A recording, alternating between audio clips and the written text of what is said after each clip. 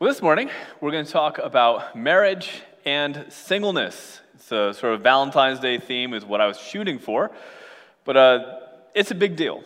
Look, so much of who you are as a person, so many of your plans, your expectations, look, your biggest anxieties, your greatest fears, your highest joys, your most happy moments, so much of it is connected to choices that you make about who you are in or out of relationships. And your ability to make wise decisions about relationships will affect your entire life. And if you can get slightly better at making choices for yourself and learning how to influence others around you, that has a potential to set up yourself and people you love for a better life. Now, we have been, since the beginning of the year, have been the book of Proverbs. Lots of you have been reading a chapter a day, which is a really helpful discipline. Get an inventory of the choices you're making, evaluate the direction you make. And if you were to read through the book of Proverbs and circle topics each day you read, you'd notice that the topic of marriage and singleness comes up fairly often in Proverbs. So what we're going to do today, really simply, is to look at the major themes that you'll find just in the book of Proverbs when it comes to relationships and all the choices that you make. Now, just in case some of you weren't here for the last couple weeks, let me give you my normal introduction to the book of Proverbs. Now, in seminary, my Hebrew professor would say, if you can give a sermon in a synagogue, you probably shouldn't give the same sermon in a church. And what he means is that Jesus, the cross, the resurrection is such a giant theme of faith and Christianity that it really changes drastically how Christians read the rest of the Bible, which, to be honest with you, makes Proverbs a little bit awkward, because you can read Proverbs and at first glance, you only rarely see things about faith. Proverbs looks more about advice for your conduct. But when you look again, when you look closely at Proverbs, you discover that wise conduct, your wisdom, is connected to worship. In other words, wisdom in the Bible is more than making good decisions. In Proverbs, wisdom represents the Lord. In fact, she's personified as a woman. Lady Wisdom in the book of Proverbs isn't a potential spouse, it's the Lord. And the New Testament picks up on this. Wisdom is Christ, who's wise, but ultimately, big point, Proverbs is about living a life out of worship. And I should point out, I think someone reminded me of this last week, even a verse like the one on the screen is sometimes misunderstood.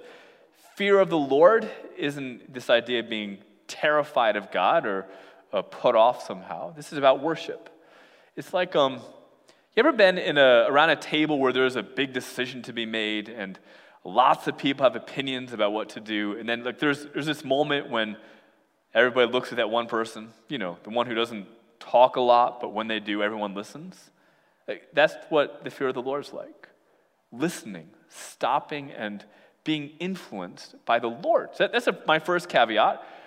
Proverbs is more than good advice, it's about worship.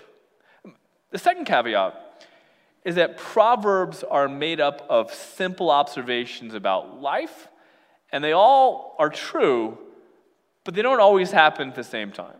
Proverbs are not absolute, they're like data points. You get passages like this one, the question is, what do I say to a foolish person? And the answer is, it depends.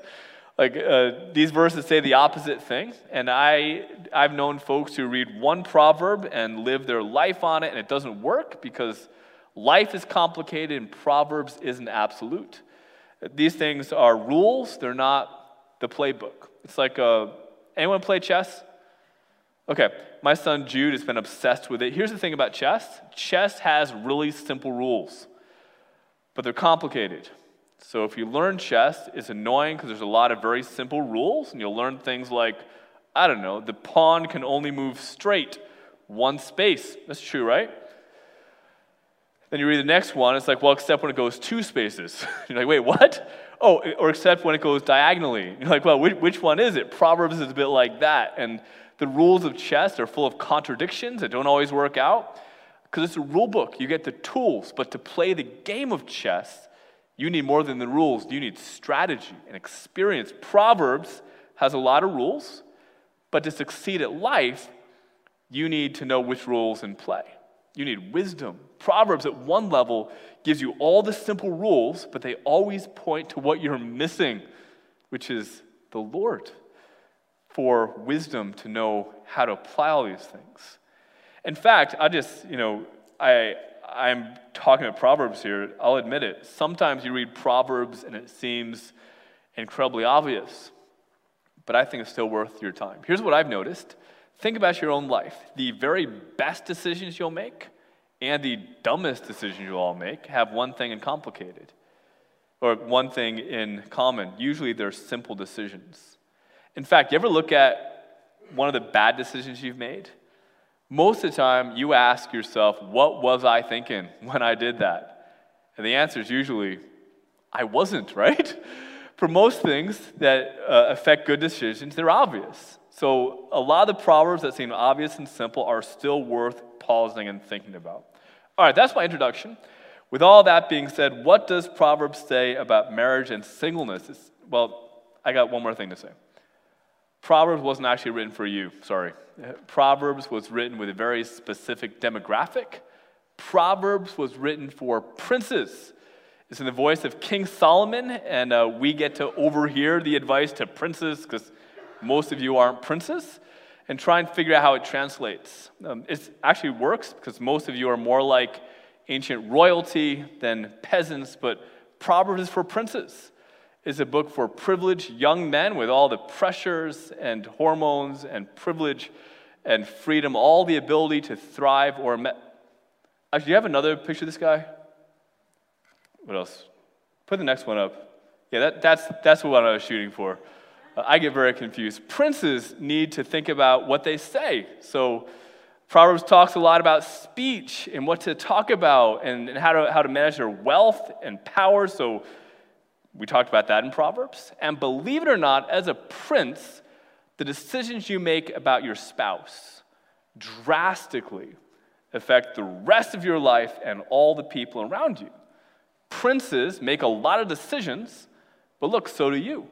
So I'll point out that if you were to circle all the themes in Proverbs, who you're with comes up a lot. And you all are, I'll say this, while you're all a lot more like royalty than ancient peasants, you're not all young men. So we're going to look for principles that make sense for all of us. So I'm going to take the liberty of translating something like this verse: a man who finds a wife finds a treasure. He receives a gift from the Lord. That's true for princes. But it's true for us non-princes too, right? So I think you should assume in verses like this, you could go, well, the woman who finds a husband finds a treasure. I could do that. She receives a gift from the Lord. So I think we have to make some of those jumps because it's written to princes, not everybody. But I think Christians could benefit from this. Sons, daughters too. So I'm just going to tell you in advance, we're going to sort of adjust some language here. So that's a very long introduction.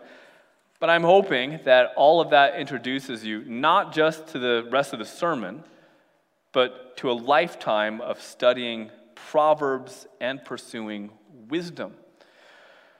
All right, heads up, lots of verses coming out to you fast. You'll find most of this in your handout if it goes too quick for you. Let me just start off. I need to apologize. This sermon did not go according to my plans. I was mapping out the Proverbs series, and I saw it was Valentine's Day week, and I thought it'd work so great, and I thought it'd be a nice, romantic marriage advice sort of sermon. I don't know what I was thinking. I thought maybe there'd be a proverb about, keeping the seat up or down, or doing the dishes, or I gotta be honest, sometimes I plan out sermon series, and I think a sermon is going in a certain direction, and then the Bible doesn't back up what I think it should, and this is one of those sermons where God sort of went in a very different direction than I thought. So this is not one of those Valentine's Day messages, because the fact is, if you circle all the things Proverbs says about relationships, most of them are warnings against sexual immorality.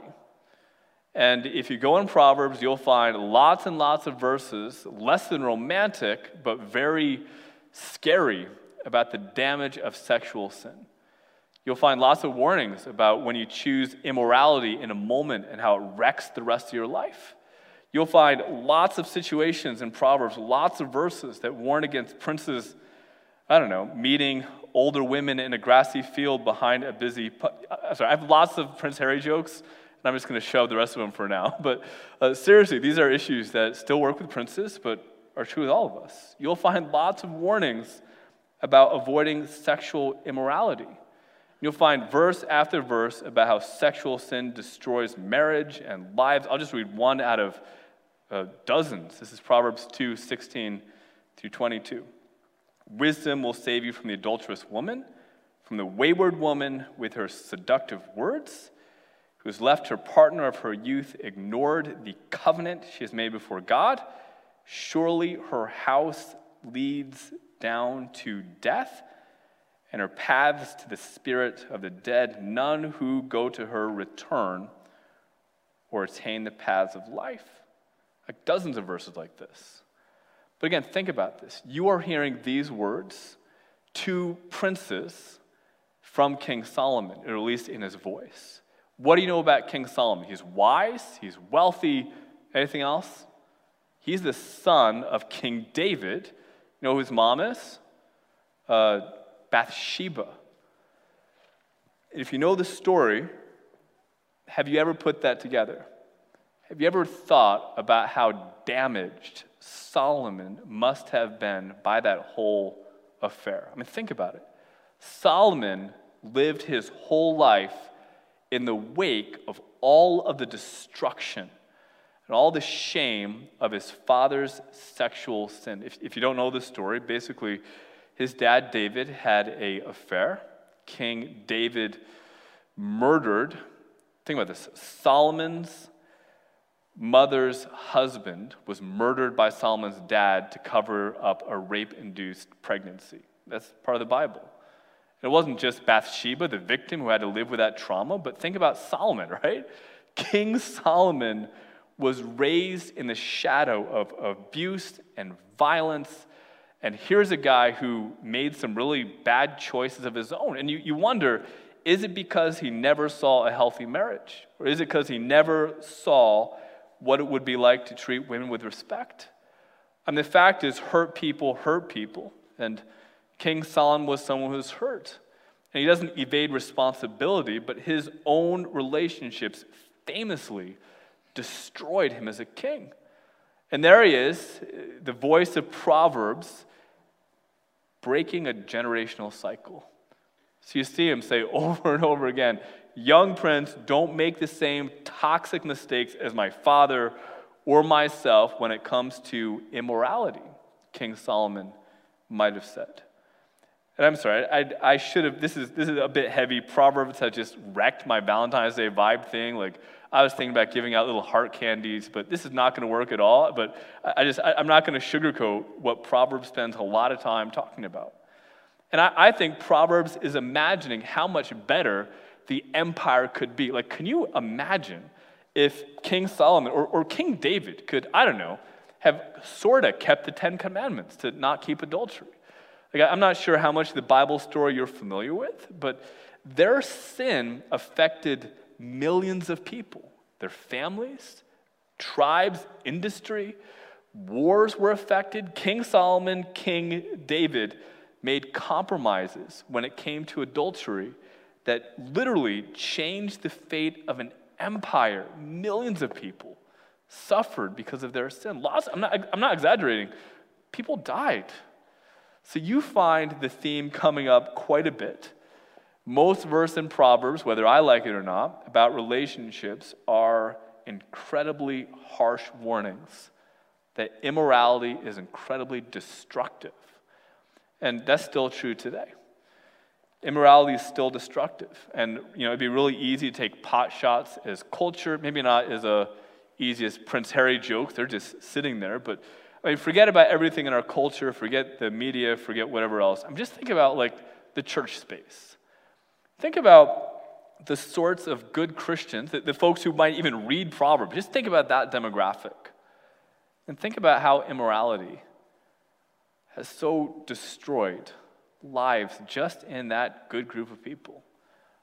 I'm not going to put up any headlines behind me, but I will say it seems like every couple weeks in our country, even our county, there's a priest, a pastor, a youth leader, a teacher, a otherwise upstanding citizen who gets a headline because they get found out that this issue takes good people, good programs, good causes down with them. I could easily do a montage of headlines that may very well hit too close to home, because that's the fact. And as sad as the headlines are, think about the people who don't get in the newspaper, the victims. Think about your Bathshebas or their kids like Solomon. Think about all the people who get hurt because of abuse and immorality. These are the facts. Right now, there has been incalculable damage to people from abuse, from trauma. There has been a hard to calculate amount of damage done to the reputation of churches. And we have gotten all too close to illustrations of the consequences of these 3,000-year-old warnings about choices made by people. I won't sugarcoat it. This is what we're talking about here. Proverbs' first category. Lots of verses about this. But the biggest category is warnings about what happens when you're immoral. And it's about being faithful in marriage or pure in singleness. You know, the catechism of our church is almost 500 years old, but it summarizes a lot of what the Bible teaches on the topic. I'm just going to read it. The catechism asks, what does the seventh commandment teach us? That's the commandment, thou shalt not commit adultery. And the Reformed tradition, adding up all sorts of other scriptural teaching, says that God condemns all unchastity, and therefore we must thoroughly detest it and live decent and chaste lives within or outside the holy state of marriage. And then, of course, there's another question. Does God in this commandment only forbid such scandalous sins as adultery? And the catechism continues. Here's the Reformed answer. We are temples of the Holy Spirit, body and soul, and God wants both to be kept clean and holy. That is why God forbids all unchaste actions, looks, thoughts, talk, or desires, and whatever may incite someone to them. Let me read that last sentence again.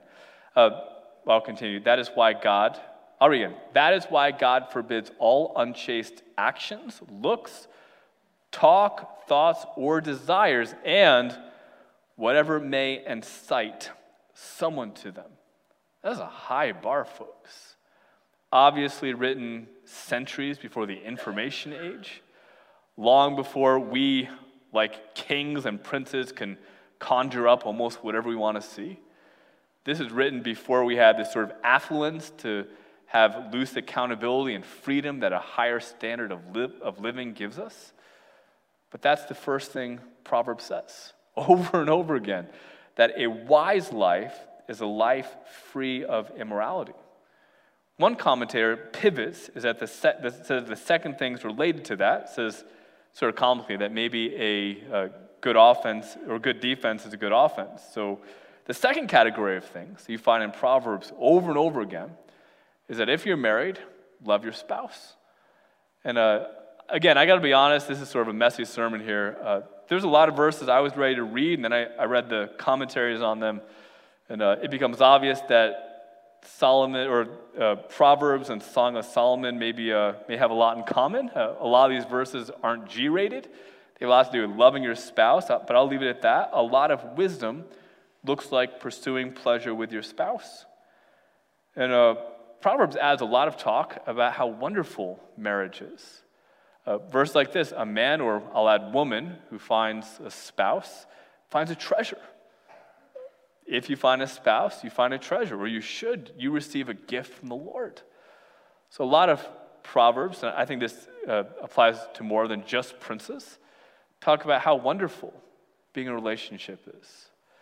And this is worth underlying because there are so many negative thoughts about marriage in our culture. It's tricky to find a good example of a healthy marriage on TV, right? Proverbs combats that by talking about how wonderful it is. Being with the right person is like having gold. It's wise to appreciate and love your husband or wife. It's a blessing. It's wise to become the kind of person that is a treasure to someone else. It's wise, and it communicates that by talking about the alternative. So you see lots of verses about making the wrong decision about who you're with or who you are was painful. And lots of proverbs are like these. I'll make them gender neutral again because we're not all princes. You've got passages like, they're funny. It's better to live in the corner of an attic than to live in a lovely home with a quarrelsome spouse. It's better to live in a desert than to live with a quarrelsome spouse. A wife or spouse of noble character is their partner's crown, but a disgraceful spouse is like decay in the bones. Lots of verses like that. Look, I think the biggest threat to marriage right now, and there's a lot of things competing for that title, I think it's simple. It's bad marriages. That too many Christians are more like quarrelsome spouses than like treasure. And Solomon says a bunch of times, don't be like that. Be a treasure. Become the sort of person that's a crown, not a cancer for your spouse. All right, so that is all the major themes in Proverbs when it comes to marriage and relationships. I'm so sorry. I really thought it'd be more romantic and maybe more practical. I should have read Proverbs again before I put this on the calendar. Next week, we're going to finish up the series about Proverbs and decision-making. We're looking at the one final theme, which is kids and family and how community works in a wise way. But I'll be honest, I think if I ever do another sermon or series on marriage or singleness, you'll find me in Ephesians or Corinthians or something. I'm going to avoid Proverbs because Proverbs really just cares about being moral and not being stuck with being or with a horrible person when you should be a treasure. That's pretty much the thing in Proverbs, and it's good. You'll be wiser. You'll make better decisions if you stop and think through all this. But I want to end. I'm going to cheat a little bit and jump out of Proverbs a little bit because I'm convinced that the biggest problem in any message about marriage and family is sometimes we overemphasize how important it is. It becomes really easy to make our identity your relationship status. Who am I? I'm a husband, I'm a wife, I'm a single. Sometimes that becomes our name tag, and that becomes a bigger part of our identity than belonging to the Lord is. And I think that failure to prioritize things seems fine unless there's any sort of problems. So this becomes a problem when you lose a husband or wife. Your identity is destroyed. You go, I used to have a husband, I used to have a wife, and now I don't, and I don't even know who I am anymore.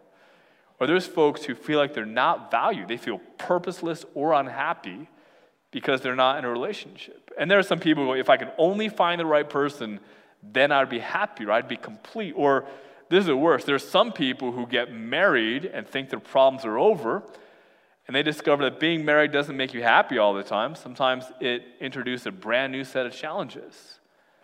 And there is, I think, a worship dysfunction when you make your relationship status the sum of who you are. When you take that identity and try and force it into a role that only the Lord should fill. So I want to talk about it. There's this very human temptation for people in or out of relationships to put that in an object of worship instead of the Lord. So I'm going to talk about it for a second as we close. There's this almost comical scene in the life of Jesus, a single guy, by the way. Here's how the story goes. There's a group of people who don't believe in the resurrection, and they're just trying to tell Jesus how silly the idea of heaven is. So they ask this idea about this man and his wife. Who is this man's wife? Here's a label, a man's wife. Who is she even going to be in heaven? And they tell the scenario. She's got 7 husbands, and one dies after another. She remarries. And Jesus, eternity is so silly. who is this woman even going to be when she has 7 husbands? And Jesus answers more or less, look, you're not someone's wife. Like, you are way more than your relationship status.